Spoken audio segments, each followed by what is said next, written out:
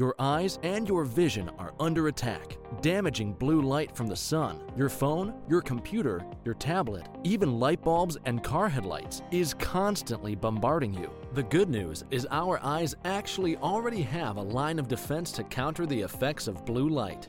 This defense is made up of 3 pigments called carotenoids.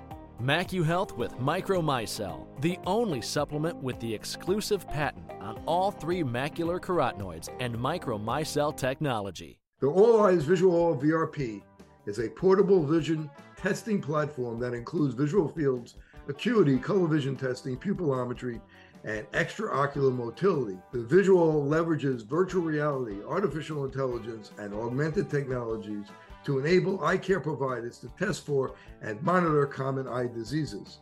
Visit alleyes.com for more information. With more screen usage and indoor time, myopia, also known as nearsightedness, is increasing and getting worse in children.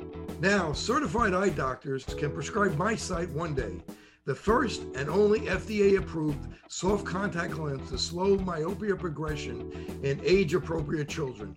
Visit CooperVision.com to find a Brilliant Futures certified eye doctor near you. Do your patients know what presbyopia is? There are people who are afraid of the press. Have you talked to your patients about multifocal contact lenses? I've heard the bifocal, but not multifocal. Exactly, not multifocal. Do you need help with your multifocal strategy? Learn more at the conclusion of this episode. Hello and welcome to the Open Your Eyes podcast. I'm Dr. Kerry Gill, the host of the documentary Open Your Eyes.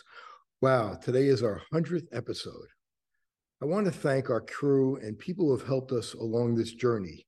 Wayne, Chris, Stephanie, Tara, Kiera, and Dylan.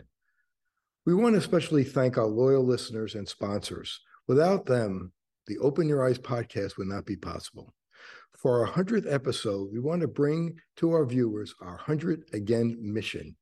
During the filming of the documentary Open Your Eyes, we spent a lot of time in Costa Rica and helped restore the vision of centenarians through cataract surgery. We began developing a larger mission and a bigger team to go back in 2020 to help many more, but worldwide circumstances shut down our initiative. Part of our team was Dr. Jeffrey Levenson, who joins us today, about renewing our commitment to these amazing people. Please watch this 3-minute video, bringing sight back to the blind. Buenas. Buenas.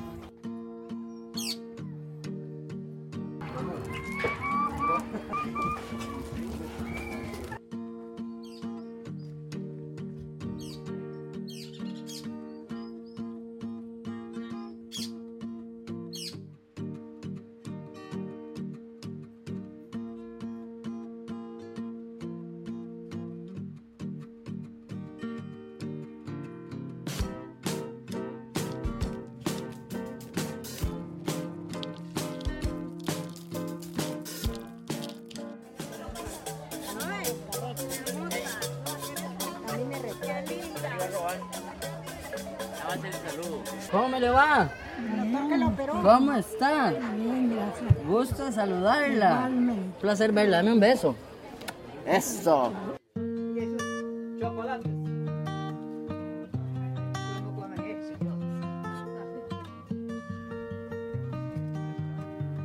His eyes, at least from the outside, look pretty good. Era caro.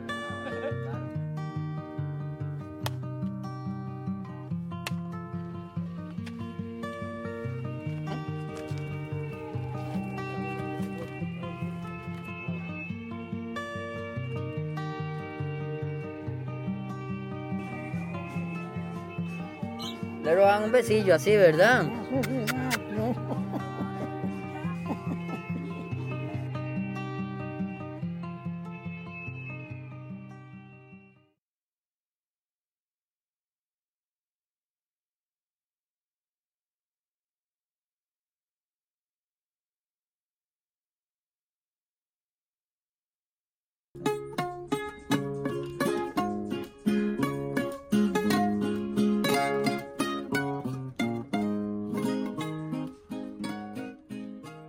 Working with them and getting into their houses and into their life and into their eyes to get a new life, a new experience of sensitive with their family, with the people, with the kids. It's really intimate and it's really inspiring me to keep going, to help these people because they really need a lot of help.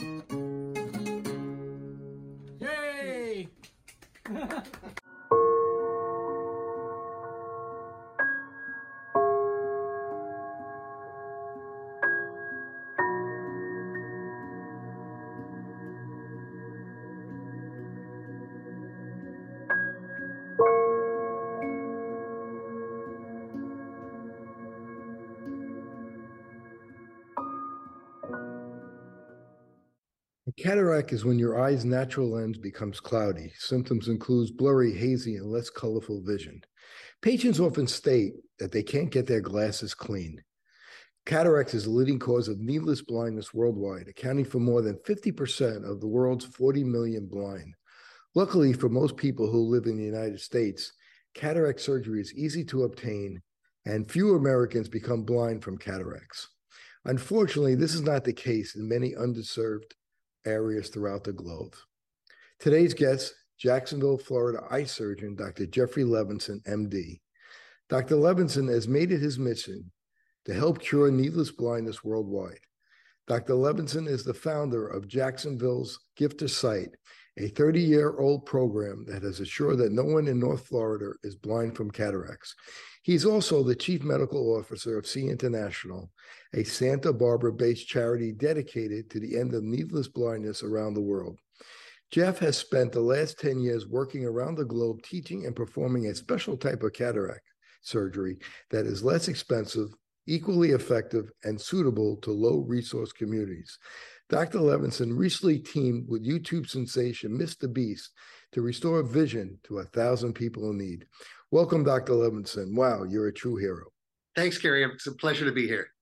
You know, Jeff, you're really a true hero. You know, we grew up together. I remember you in grade school. We used to hang out together, and I always knew you were always the smartest kid in the class, and knew someday you were going to be a hero to people. How does it feel to be a humanitarian, to really help so many people in need? You know,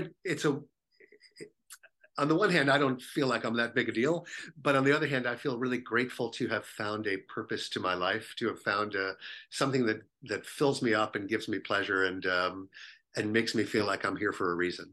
You know, when you're a kid, you don't really know why you're here. And I remember spending a lot of time when I was 15 years old thinking, what's life all about? What am I here for?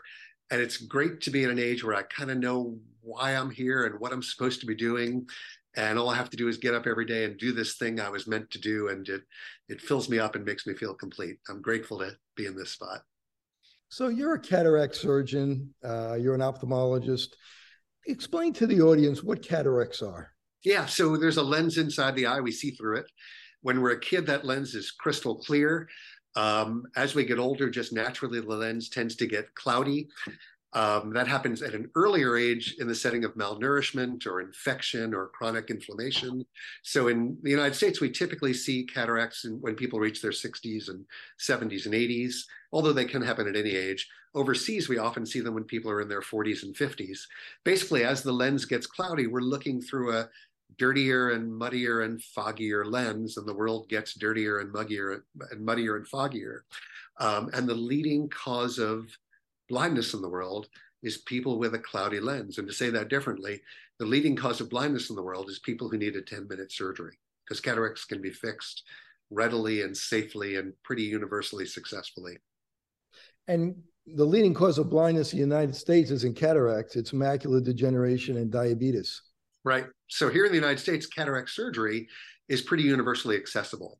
And let me clarify that. There are roughly 10% of all Americans who don't have access to health insurance. So every day I see somebody in my office who's blind or nearly completely blind. I had two people today who is less than 65 years old, so they don't qualify for Medicare. And in Florida didn't expand Medicaid, so 16% of Floridians have no access to healthcare. So there are people every day in the United States who need cataract surgery and can't afford it. And of course, as your vision starts to get worse, it's harder to work. People often lose work as they go blind, and then you're really in a mess. So there are people in the United States who are blind from cataracts, but they're not nearly as common. Most people in the United States have health insurance. Health insurance pays for cataract surgery, and most people get their cataracts fixed at an early stage before they get into trouble. Overseas, that's not the case. Roughly 2 billion people in the world live on less than $5 a day. Roughly 700 million people in the world live on less than $2 a day. And blindness is concentrated among the world's poor.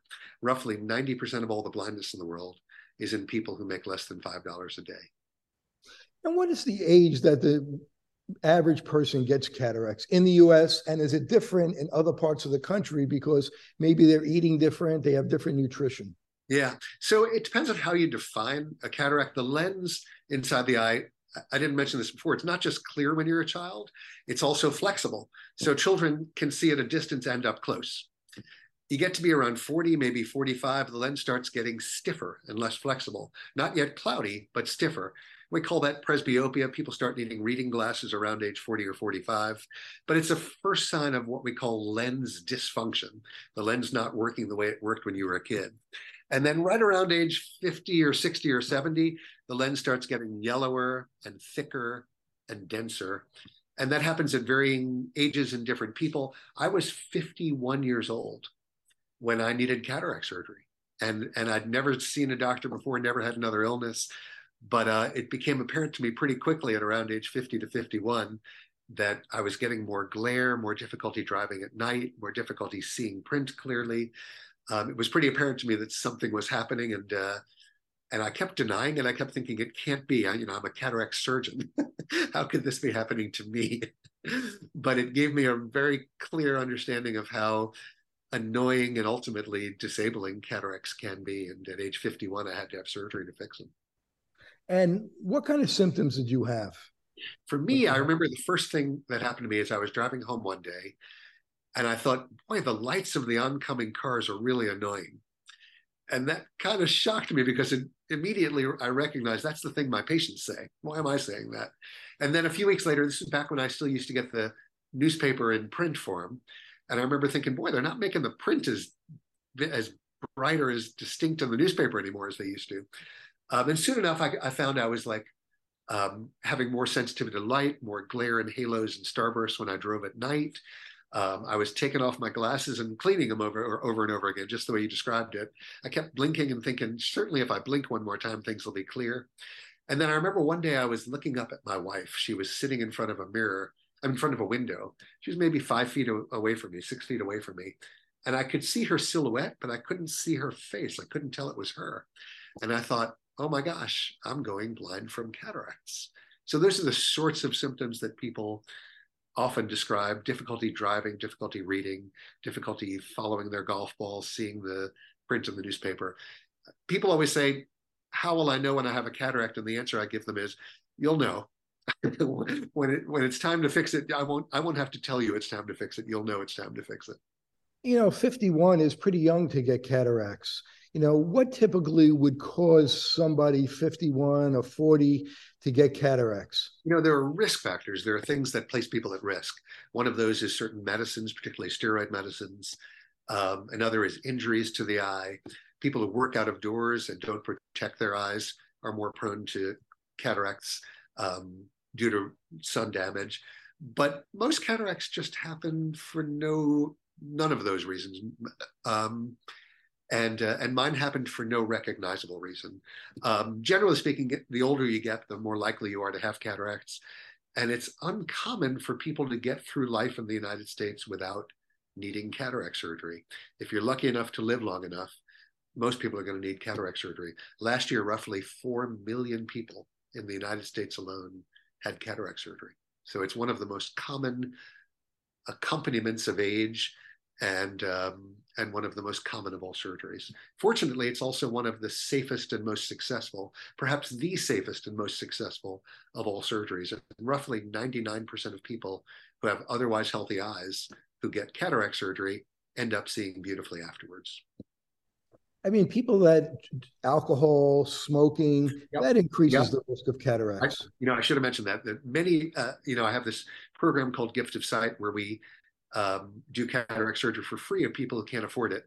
And often people who can't afford it are people who have a history of chronic alcoholism or drug abuse or malnourishment. They're people who have other problems that are compounded by poor sight. There's some studies that show that lutein, zeaxanthin, and vitamin C can decrease your risk of getting cataracts.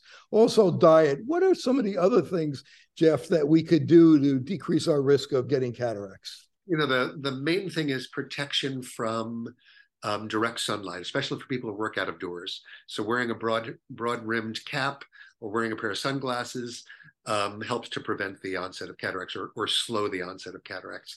It's important not to get hit in the eye too much. Trauma injuries to the eye can lead to cataracts. There are certain medications that can contribute to cataracts as well. Ultimately, those are medications, typically steroid medicines, that when you need them, you need them. And we deal with the cataracts. We can always fix the cataracts when they happen. But certainly staying away from steroid medicines, protecting your eyes from the sun are steps that we can take to minimize the risk of cataracts, to reduce the rate at which they grow and the age at which they arise. I always look at cataracts as a sign of how well somebody's aging. Like diabetics typically will get cataracts about 10 years sooner than a non-diabetic, because diabetics tend to age a little bit quicker, whether it's oxidative stress or glycation that's causing the cataracts. So I think if you're just healthy in general, of course, sometimes it happens to healthy people, and it just happens. The doctor I work with got cataracts when he was in his 40s, and he was basically healthy. He ate healthy, and it was just kind of a freak thing. So sometimes it does happen as a freak thing, but I think if you keep yourself healthy, you could decrease your risk. The other interesting thing is that one person's cataract may be another person's not yet cataract. And to say that differently, we fix a cataract when it gets to the point of creating visual limitations, when it impairs you. And a cataract that might not bother somebody who's sitting in a nursing home staring at a TV all day might be a really bad cataract for somebody who's driving a truck at night, or who's an eye surgeon, or who's a engineer or an architect. So the point at which a cataract ought to be fixed varies on a very individual level based upon the visual demands of the person who's got the cataract. So talk about the epidemiology of blindness throughout the world and the epidemiology of cataracts. Yeah, let me talk about two things: blindness, but let's also talk about moderate visual loss. Interestingly, the leading cause of moderate visual loss in the world is people who need a pair of glasses and can't afford them. There's roughly 1 billion people on this planet who have no access to basic eye care. 91 million people are children. And the leading cause of, if you stop people on the street and check their vision, the leading cause of people who don't see well is they need a pair of glasses and they can't afford them, or they don't have access to them. If you talk about blindness, roughly half of all the blindness in the world is from cataracts. And then the other half is all those other things that we spend all our day on, that I spend all my day on here in the United States: cataracts, glaucoma, macular degeneration, corneal diseases, infectious diseases. There are a whole bunch of other things, diabetes, that make up the other half. But in the world at large, cataracts are the low-hanging fruit. They're easily and safely and inexpensively fixed. All those other things require a lifetime of care: glaucoma and diabetic retinopathy and macular degeneration. Cataracts, a one-time fix, 10 minutes and you're good to go. So when we look at how we might impact blindness in the world and visual loss in the world, the two easy steps are get people a pair of glasses and fix their cataracts when their cataracts get to the point of being disabling. And both of those things are amenable to one-time interventions that last for years. In the case of cataracts, last forever. And there's technology that's arisen, both in terms of providing glasses for poor people in remote places, and in terms of doing cataract surgery on poor people that make it accessible in a way it was not 10 or 20 years ago. You bring up a great point. You travel around the world giving the gift of sight to people with cataract surgery. And I know sometimes you team up with people who are doing eye exams to give glasses. You take somebody in a country where they have no access to glasses, and they become 40 or 45 or 50, they become something called presbyopic, and now they can't read anymore and they can't do their job. Yep. And what's more, if you're nearsighted, or if you're farsighted, even from an earlier age, you're visually disabled in those places. It's worth noting that the rate of nearsightedness is growing rapidly all around the world. It used to be that roughly 20% of human beings were nearsighted. Nearsighted means they can see up close without glasses, but they need glasses to see a distance. For reasons that aren't entirely clear, but that probably relate to urbanization and close work indoors and less exposure to sunlight, more and more people are becoming nearsighted. The rate of nearsightedness in the world is probably now around 25 to 28%, and it's likely to be 50% by the year 2050. There are countries in the world where 95% of 18-year-olds are nearsighted. In South Korea, in Taiwan, in Singapore, in highly industrialized places where everybody's urbanized, the rate of nearsightedness has skyrocketed, probably related to long periods of time indoors engaged in close visual tasks, that is cell phones and video games and computer work. So what is your advice to parents whose kids are they're young enough where they could have some control about looking at video games? Do you have any advice? Yeah, so the first thing to say is that, of course, kids ought to go out. Kids ought to be outside playing. And to the extent they're outside playing, they're less likely to develop nearsightedness. But it's also true that there's a whole lot of stuff on the internet and a whole lot of video games you don't want your kids obsessing with. So for a variety of reasons, it makes sense to kick kids outdoors and make them go play.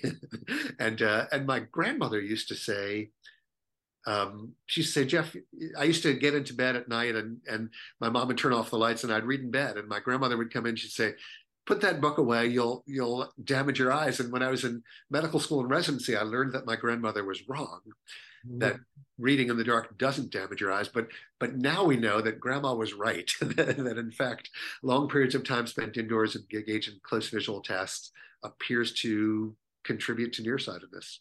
It's worth saying that nearsightedness is for many people a nuisance, but for some people it's visually impairing and even blinding. Roughly 10% of all nearsighted people aren't a little bit nearsighted. They're what we call highly nearsighted, high myopes.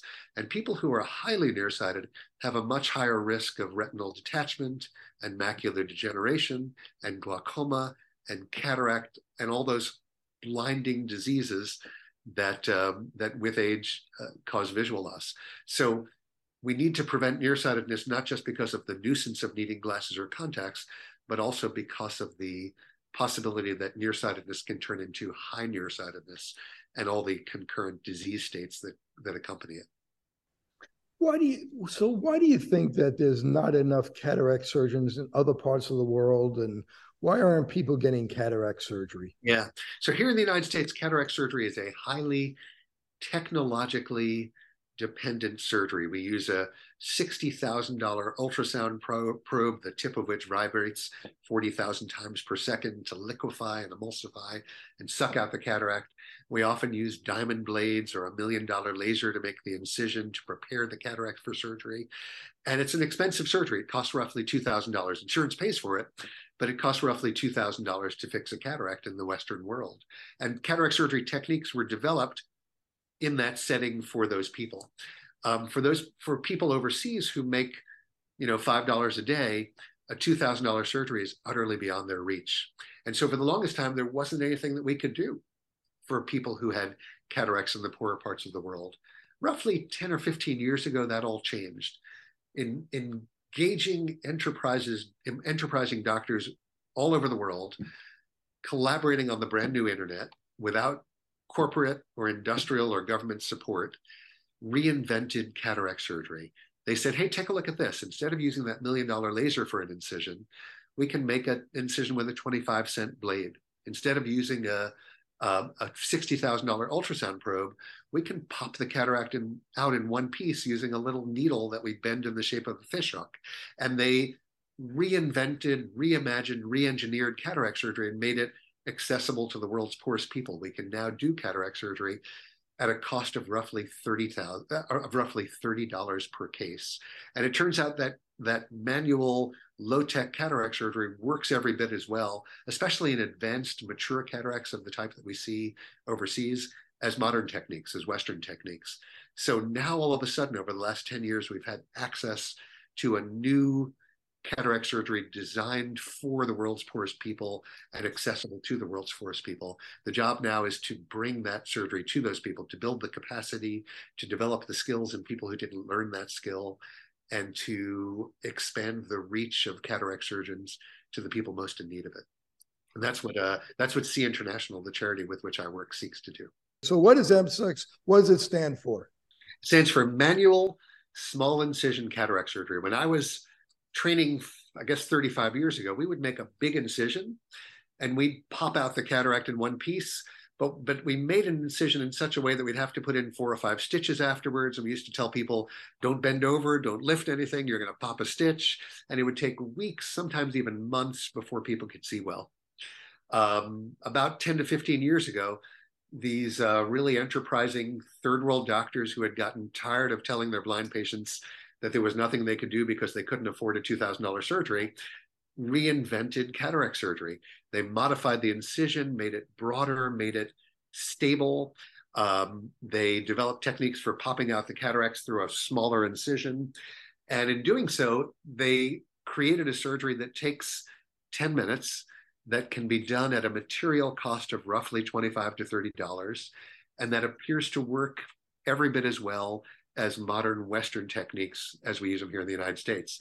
I would add that when this first arose, when these surgery techniques arose, nobody in the United States believed it. We all thought, come on, that can't be right. That can't be right.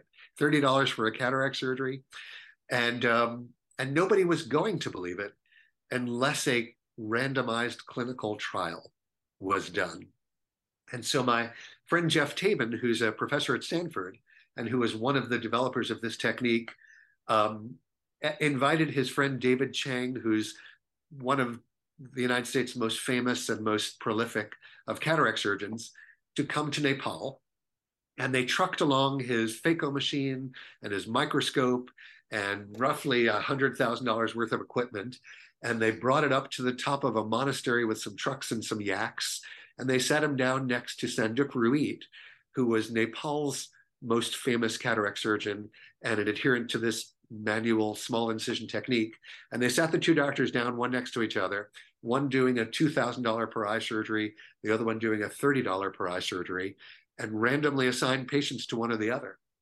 And it turned out that for the advanced cataracts that they see in Nepal, the manual technique was quicker, the visual recovery was quicker, and at 6 weeks, the two eyes were equivalent. The manual technique worked every bit as well as the fancy, highly technologically dependent techniques that we use here in the United States. It's also worth noting that it's not uncommon when I'm operating overseas for the lights to go out. You know, power is something we take for granted, and it's awfully periodic in certain places in the world. When the electricity goes out, you can't do modern Western cataract surgery, but you can sure do manual cataract surgery. And when the lights go out overseas, all the nurses take out their cell phones. Everybody's got a cell phone. They turn on their flashlights and we get right back to work. I've seen doctors in Africa turn on their car and run a wire from the car battery to the microscope. And they can do, if they have a light, they can do cataract surgery with the manual small incision technique. Here in the United States, without power, there's not much we can do. We just shut it down if the power ever goes out. Of course, it doesn't go out in the United States as it does over there. But yeah, it's a technique designed and evolved for the world's poorest people that offers us a path to the end of needless blindness in the world. So we're going to talk a little bit about your with Mr. Beast, your segment with Mr. Beast, and later in the show. But it's funny. I had a patient who saw that Mr. Beast segment that you did, and he asked me, why don't we do that type of surgery in the United States? Why are we doing the $2,000 surgery? Right. So the answer is we operate on cataracts in the United States pretty early in their course. A cataract in the United States has the consistency of like melted ice cream. It's not rock hard. It's kind of soft and mushy. And the techniques we use here were designed for those kind of cataracts, and they work best for those kind of cataracts. As you might imagine, though, if you have a rock hard cataract, one that's the consistency not of melted ice cream, but the consistency of a marble, it's really hard to emulsify. And it's not all that safe to spend all that energy within the eye breaking up a rock hard cataract. So the cataracts that they see overseas, people who are completely blinded by cataracts, Western techniques don't work all that well, and their techniques work better. Their techniques are better for their cataracts. Our techniques are better for our cataracts. And it makes sense here to do ultrasound techniques that use a tiny incision. It's worth adding, and I didn't mention this before, there's a little bit less astigmatism induced with our techniques than with theirs. So if your goal is 20/20 vision, is perfect vision, our techniques are a little bit better. Over there, though, there's no 20/20. There's, can you see or not? Can you see to walk around? Can you see to take care of yourself? Can you see to feed your family? And if you're 20/40 after cataract surgery, having been blind the day before, that's a success. Over here, people have more expectations, and they're unhappy people who are 20/40 if they have a little astigmatism and need a pair of glasses after surgery. There's a different set of expectations, and therefore the two techniques diverge. Having said that, if I see a really advanced cataract here in the United States, I'll do an M6. It works great, and it's a better way to do an advanced cataract. And how about anesthesia? When does the anesthesia apply with M6 when you're in the third world? When I travel overseas, we don't bring an anesthesiologist with us, and people are wide awake. Their eyes are numb. We numb their eye either with drops or with an injection, but they're wide awake. And it's amazing. Nobody ever moves and nobody ever complains. You can hear them whispering prayers. You can hear them, talking to themselves, but there's never a complaint. Here in the United States, we have an anesthesiologist at our side. We give an IV, we give some sedation. We often give some pain medicine. People wiggle a little bit. If they feel anything, they let me know. They're sure to let me know. So again, there's a different set of expectations and a different goal. Over there, they know this is their one shot, and they know life is not free of pain. That there's supposed to be some pain in life, and so culturally they're accustomed to holding still when the doctor tells them to hold still. The United States, for reasons that aren't entirely clear to me, consumes, I think, 80% of all the pain medicines in the world. And we have this understanding that we should never have any pain. And so we use anesthesiologists. The anesthesiologists are careful to assure that the surgery is painless. Often we give people sedation that makes them half asleep during surgery. It's a different expectation, and it's cultural. It's outside of my realm of expertise, other than to say that over there people do great without it, and here they need it. When we were doing the movie and we were in Costa Rica and the surgeon was doing cataract surgery, the initial incision, the people were yelling and screaming that they felt. Oh, is that right? They did. So I don't know if something was missed or they weren't using enough anesthesia. So that's where that question is coming from. Yeah, I guess the other thing is that, so we'll usually use a peribulbar block. We'll give a shot to numb the eye, and it stings for 10 seconds, but then they're entirely numb. Now, when I go to the Philippines, I work with Filipino doctors who don't do that. They just use drops to numb the eye. And people feel it a little, but nobody seems to complain all that much. I think the doctors have different expectations, the patients as well.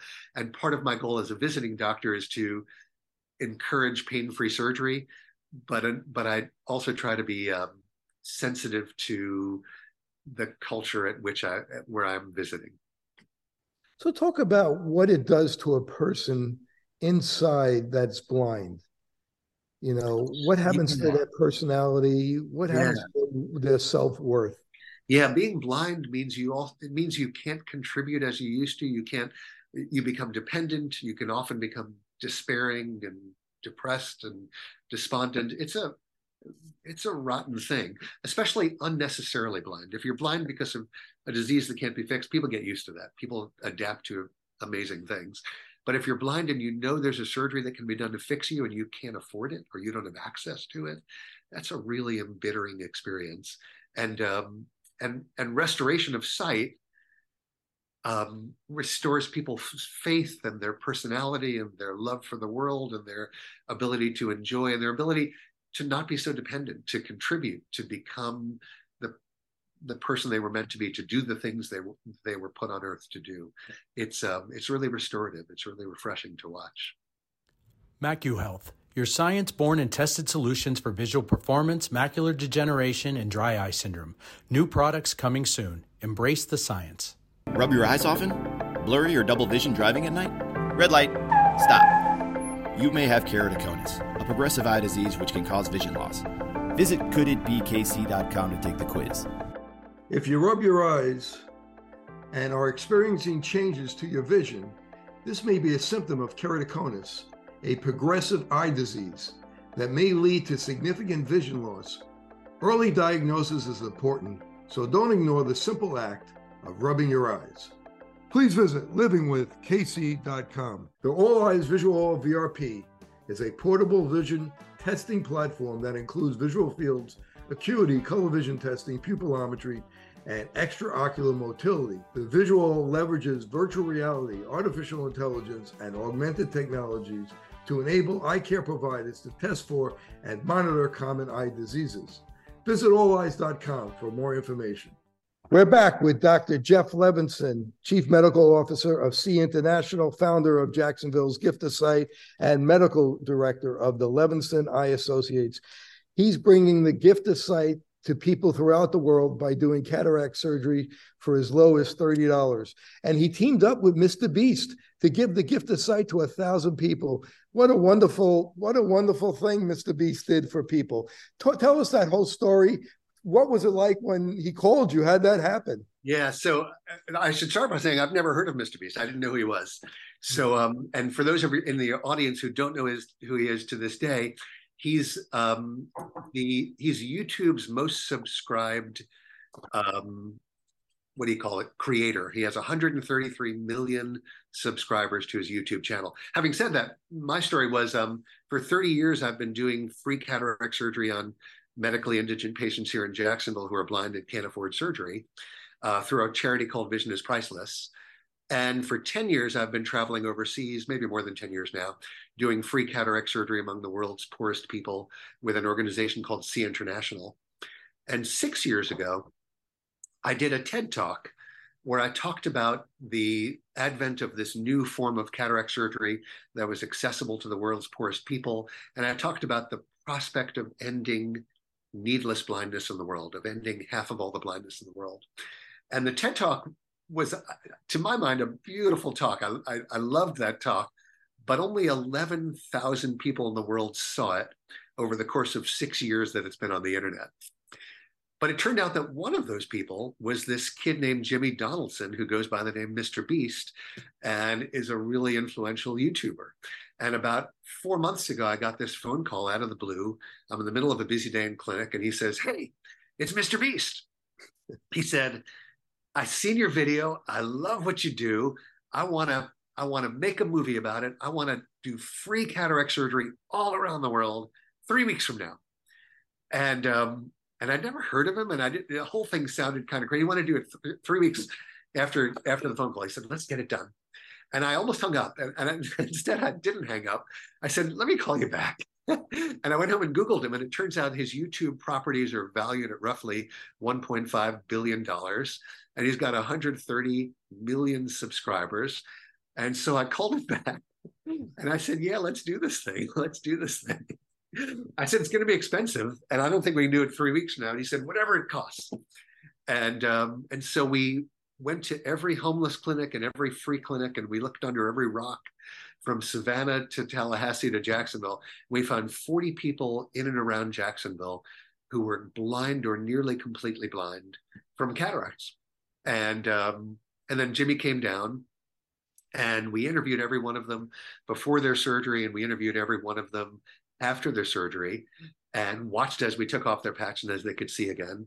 And then we sent them around the world with C International, and we did another 960 cases. We ended up with 1,000 surgeries over the course of about 3 weeks. And he wrote a check to pay for the whole thing. And just about 3 weeks ago, the YouTube video came out. And for those of you who haven't seen it, it's this beautiful compendium of basically one after another. The patch comes off and people realize they can see again. And many of these people have been blind for years and years. And it's this really joyous, beautiful romp through the wonder of cataract surgery, which is, we live surrounded by modern miracles that we take for granted, like our cell phone or like electricity.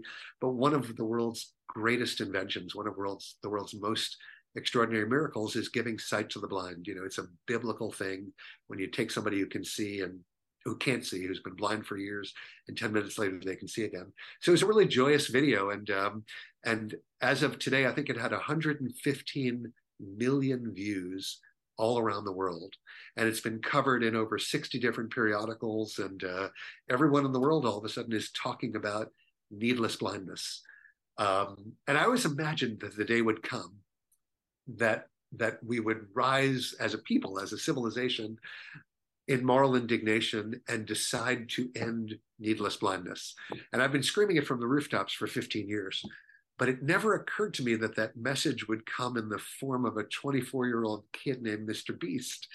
But in fact, that's just what happened. The whole world had to sit up and pay attention because Mr. Beast called attention to this problem and its solution. So I was lucky enough to be the beneficiary of his curiosity and lucky enough that he happened to see my TED talk that very few people saw. And I'm hopeful that it can drive the conversation forward and that we can come to a day where we don't tolerate people who are blind for no good reason any longer. How did you navigate doing, surgery, which is something that's, very skilled, something that's very important, and that you have to be very careful with a bunch of 20-year-olds running around, goofing off and trying to have fun during surgery? It was all those things. So it was, when he came with a staff of 30. So there were lights and cameras and sound and comedians and actors. There was a crew of 30 people who took over our operating room. And so it was a 3-ring circus. At one point, on the one hand, it's a serious surgery and people's lives depend upon the successful completion of this delicate surgery. On the other hand, it was a Hollywood set with all of the accoutrements of a Hollywood set. And on the third hand, it was a bunch of 20-year-olds who were making their next viral video and having fun doing it. And we had these constant negotiations between these 3 important prerogatives, all of which were important to the production of the product. And we all compromised a little and it worked beautifully. One thing that happened was I got a call at like 8 p.m. the night before the surgery. And it was the producer and she said, "Hey, Jimmy doesn't like to wake up early. So would you mind if we start at 11 a.m. instead of 8 a.m.? And I usually start at 7. I'd compromised on 8. And I said, "No, that's not okay. These people are going to be waiting for their surgery. They're going to be expecting their surgery. Get them out of bed." So we did start at 7:30. But there were other ways in which we did compromise. We had people in the OR watching the surgery, commenting upon the surgery, filming the surgery, with the closest attention to the safety of the patients and the safety of the surgery. And we ended up with a product that 110 million people around the world loved, but that also provided safe, effective surgery to 40 individuals who joyously experienced having their sight restored and the world getting to see what they looked like the moment their sight was restored.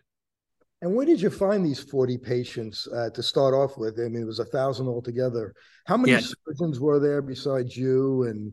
And what technique did you use? Did you use M6 or did you use the regular technique, phaco?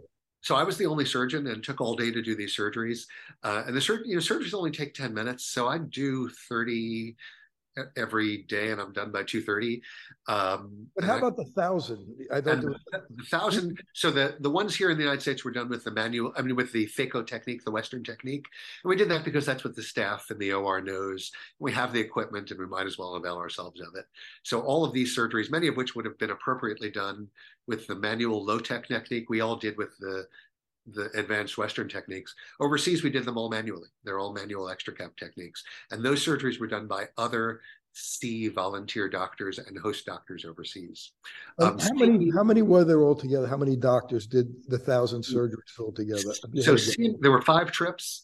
So each trip has at least one host doctor who lives in Honduras or the Philippines or wherever it might be doing the surgery, and then one visiting doctor from the United States. So there were at least 10 doctors in the 1,000 surgeries that were done overseas. And those were all done with manual extra cap techniques. And any of their names that you could share, the doctor, so we could give them credit? Yeah, sure. Dr. Goodman is another doctor who's a good friend of mine. He lives in Santa Barbara, California, and he was in, I think, Fiji, and we did some cases in the South Pacific. And I'm trying to remember who was in Honduras. Oh, in Namibia, Dr. Helena Ndume did many of the surgeries. She's a long friend of C International. In fact, it's worth noting, she has single-handedly ended needless blindness in the country of Namibia. She's personally done over 35,000 surgeries. And there's no longer a backlog of cataracts in Namibia. We've more or less ended needless blindness in an entire country through her extraordinary work. So those are 2 of the doctors who collaborated on the overseas portion. And you found the patients from homeless shelters and various medical clinics, the ones in the U.S. Yeah, we have a charity here in Jackson called Vision is Priceless, and Vision is Priceless does screenings probably 6 times a year. And they send me cataract patients, but usually I don't save them up. I just do them when they come in. So at the time Mr. Beast called, I didn't have anybody on a list. I didn't have anybody, and I thought, I can't find 40 people or in 3 weeks. But sure enough, you put out the word that there's free cataract surgery for blind people, and they came. We built it and they came. So it surprised me. So tell us some of the inside and outside stories of working with Mr. Beast. Yeah. So one of the things that really surprised me was how genuinely kind he was. He called and said, let's do surgery for 1,000 people. And I said, great. And we did that. But there were all these other things that happened around the time of the filming that were unnecessary to the surgery and unnecessary to the video, but were extraordinary evidence of his kindness. I'll give you a couple of stories. One story was that there was one woman who I met and did surgery on before he had arrived. He had never met her.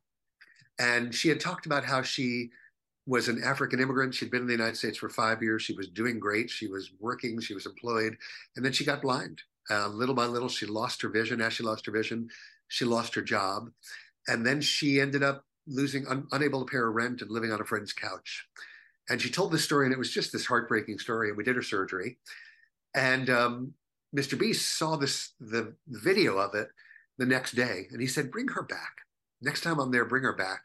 He said, I want to meet her. And I thought, he's going to give her $10,000, because for those of you who are familiar with Mr. Beast, he'll often drop $10,000 on somebody just for the heck of it.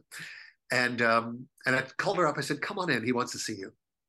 And it turned out that she couldn't get a ride and she couldn't make it in, and she missed her chance. And I thought, that's a shame, because he was probably going to give her $10,000. And 3 weeks later at 9 p.m. at night, my phone rang, and it was this woman. And she said, you'll never guess what I just got. I got this box, and in this box, there's $10,000 worth of gift cards. She said they called me and they tried to wire the money to my bank, but I don't have a bank account and I couldn't do that. And she said they wanted to send me a $10,000 check, but I can't cash a $10. Nobody's going to take a $10,000 check for me. So they sent me a box full of gift cards. And what struck me was that all this happened without the cameras.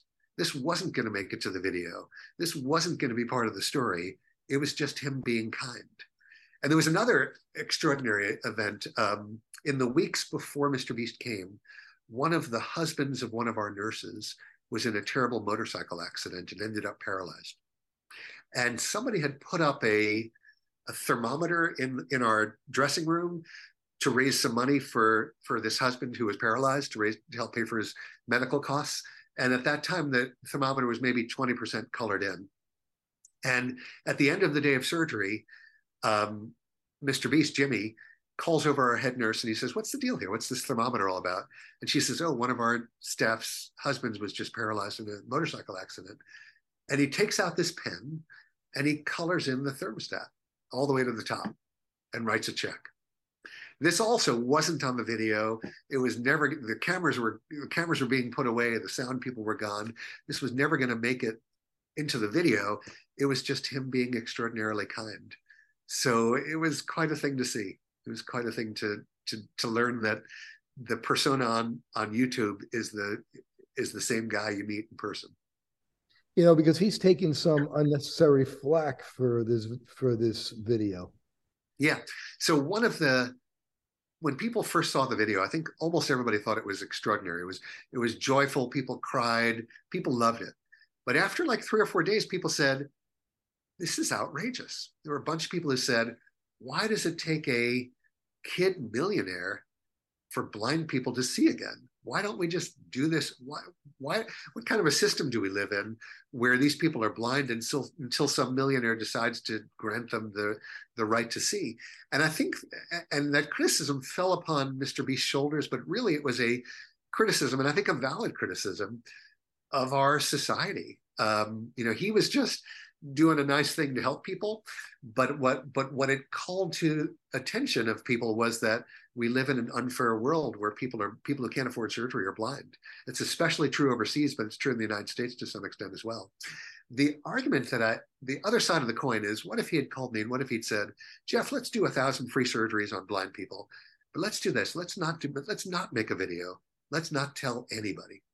Had we done that, there'd be 1,000 fewer blind people in the world today, but there wouldn't be 100 million people talking about it. And there wouldn't be this discussion about what we might do to end needless blindness for the 20 million people who are still blind. It would have been, without the video, without him using his celebrity, it would have been a drop in the bucket, wouldn't have had any impact on the 20 million people who were completely blind. With his impact, with 100 million people talking about it, there's the potential to bring this fight to a wider audience, to raise money, to address this problem in ways we couldn't before.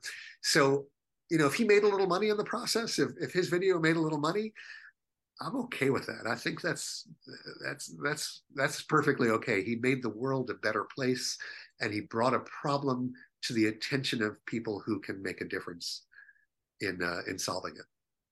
In different parts of the world, people are afraid to get cataract surgery.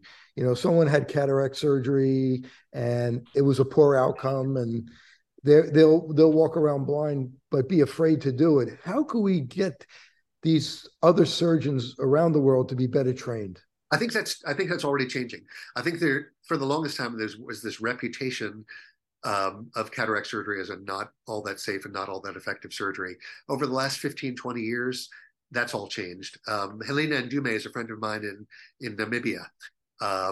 She was a child of apartheid, and somehow in the middle of the apartheid regime escaped across the border to Namibia, lived through a civil war, was recognized as an extraordinary talent and sent to Germany, where she went to medical school and did a residency training, and she went back to Namibia to try to end blindness in Namibia. And when she first got there, on all the radio stations, they were saying, "Come to our eye camp, we're going to cure your cataracts." And she said the first year, like 50 people showed up. Nobody showed up because cataract surgery, traditional cataract surgery, had a terrible reputation. But she said those 50 people went home, and the next time and 6 months later, when she did another eye camp, they didn't have enough seats. There weren't enough place to put people. There were 1,000 people who lined up. every person who has a successful surgery tells everyone they know. Every person who has an unsuccessful surgery tells everyone they know as well. But as the techniques have gotten better, as this manual small incision technique has caught on around the world, as people are better trained and there's more capacity among good doctors, that problem's going away rather rapidly. And now when we announce an eye camp, the big question is, will we have enough space? Will we have enough implants? Will we have enough materials for all the people who come? 3 nights ago, I got a call from my partner in the Philippines, and he said, and I'm coming to visit in late May. And he said, Jeff, do you want to do 500 cases or 1,000 cases in a week? And he said, before you answer, I want you to know that there are 5,000 people waiting for this surgery. So I said, okay, let's do 1,000. But more and more people have figured out all around the world, even in the poorest places in the world, that cataract surgery works, and that if you can get access to it, you ought to have it. Now, do you think there'll be a time when there'll be same-day cataract surgery in the U.S.? Oh yeah, both eyes. Yeah. So the only reason we don't do cataract surgery, and when I go overseas, we do both eyes at the same time. If people are blind in both eyes, and if we have the capacity, we do both eyes. And the only reason we don't do that in the United States is that insurance only pays for one eye, pays full price for one eye, and second price for any subsequent surgeries that same day. So if you do both eyes the same day, you get paid 100% of the first eye and 50% of the second eye. And for that reason, it's not done much in the United States. But it's not a medical reason, it's purely a financial reason. At Kaiser Permanente, where there's no money exchanging hands, where the doctors are employees of the insurance company, they do both eyes the same day. And they have really compelling evidence to indicate that it works every bit as well. That the risk of infection is the same as if you did each eye separately, that anesthesia complications are no greater. And of course, there's great convenience to getting both eyes done the same day. So yeah, I think if it weren't for the financial incentive to separate it, we'd do both eyes the same day. The surgery's reliable and predictable and safe enough that there's no reason not to. Now, when we do both eyes the same day, we don't do one eye and then just flip over and do the other eye. We do consecutive independent surgeries. We do one eye, take the patient out of the room, re-scrub, re-prep, re-drape, and then do the second eye. Because obviously there's a rare risk of infection with cataract surgery, roughly 1 in 2,000. But if you use the same instruments on the second eye, what is a tragedy, infection within the eye, can become an exaggerated tragedy. So we always take the patient out, re-prep, re-scrub, re-drape, do everything as though it was a separate eye, separate case entirely. Patients always ask, will there ever be a time where there'll be laser? The whole cataract surgery will be done with a laser. So ultimately, there's a lens inside the eye. We have to take it out because it's cloudy. So I think we will always have to make an incision. We will always have to enter the eye. Now, if you're asking me in 50 years what it's going to look like, ultimately the question is, will we ever be able to prevent cataracts? Will there be some way of either preventing cataracts or curing cataracts? And I think if you had asked dentists in the 1960s if there would ever be a way to prevent cavities, because most dentists back then made a living filling cavities, they would have said, no, that's never going to happen. And then fluoride arose, and now dentists don't fill many cavities anymore. So will there ever be a way to understand why we age and why, as we age, things like cataracts arise? And will we ever be able to prevent senescence, age-related degradation in the human body? Maybe. I don't think it's out of the question that someday we'll understand why we age and why we decay and why by the age of 90 we're pretty much done. And if we can ever understand what causes that, and if we can ever modulate that, maybe people won't get cataracts any longer, and I'll be looking for something else to do. So, when we were in Costa Rica, we were going to go back together with Dr. Levenson, the Open Your Eyes team, and do a part 2 to the film of the documentary. But, we got derailed by COVID, and there's probably 1,000 patients in Costa Rica that are in need of this type of work that you do. Is that something that is possible in your future, that possible for us to possibly work together again? Absolutely. And I'd love the opportunity to. There are a couple of things we need. We need a host doctor who can identify the patients and take care of the patients when we leave. and then we need a facility and permissions. So typically a host doctor in a foreign country will invite us. We'll need an invitation from some health authority, either the health department or the governor or the mayor. And then we need a facility that's willing to open their doors to us. And if we have those three things, we can get these. We can get it done. Yeah, we have all of those three things. We had it before COVID, so I know the Open Your Eyes team is looking at that, and we're going to contact you about possibly going back and doing a part 2 to the film. That'd be great. Costa Rica is a great place to visit too, as you know.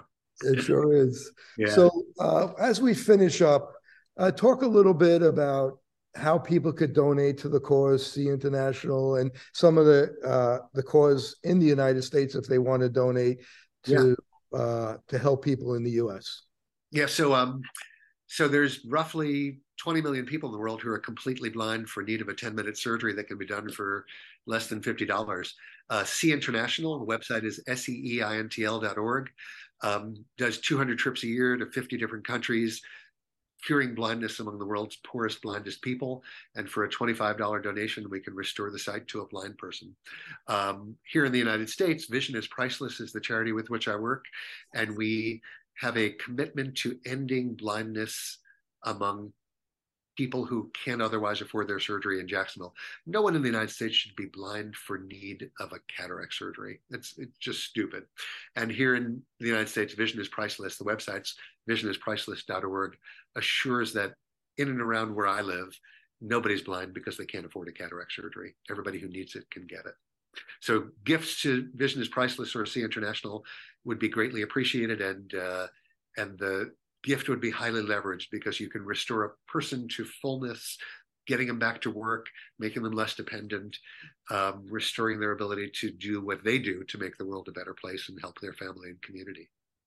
And since the Mr. Beast video, there's been a lot more donations. We had 100,000 hits to the See International website in the days right after the video came, and many of those gave money.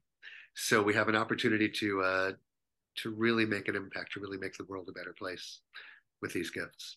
I want to thank Dr. Jeff Levenson for joining me today, Chief Medical Officer of See International, humanitarian, Medical Director of the Levenson Eye Associates. If people want to find out more about you, how could they do that?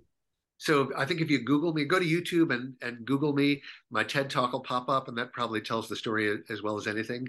So if you Google Levenson Cataract, it's Levenson, or if you go to TED.com and look under Levenson, it tells the story of how I fell into this hobby and the work that will be necessary to rid the world of needless blindness.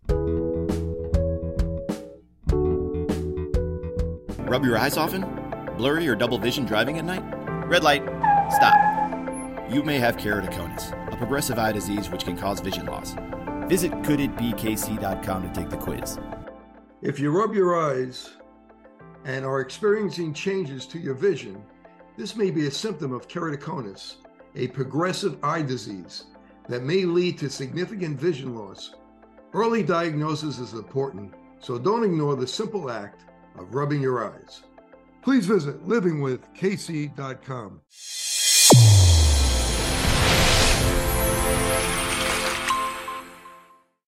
Your eyes and your vision are under attack. Damaging blue light from the sun, your phone, your computer, your tablet, even light bulbs and car headlights is constantly bombarding you. The good news is our eyes actually already have a line of defense to counter the effects of blue light. This defense is made up of 3 pigments called carotenoids.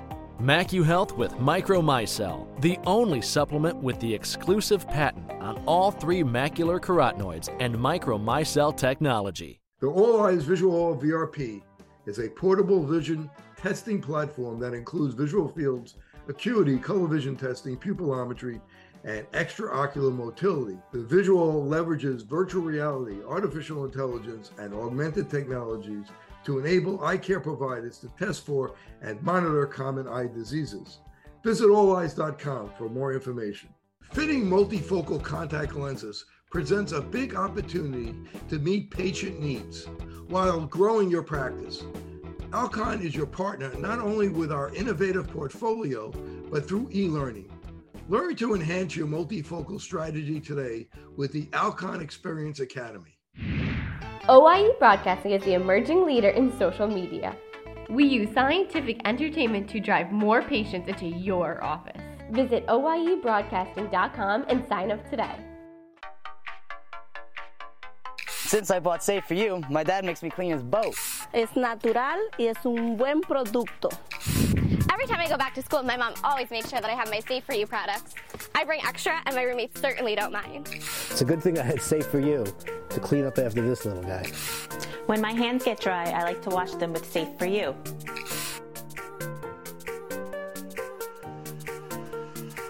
And most importantly, the reason why I buy Safe For You is because it's safe for me and you.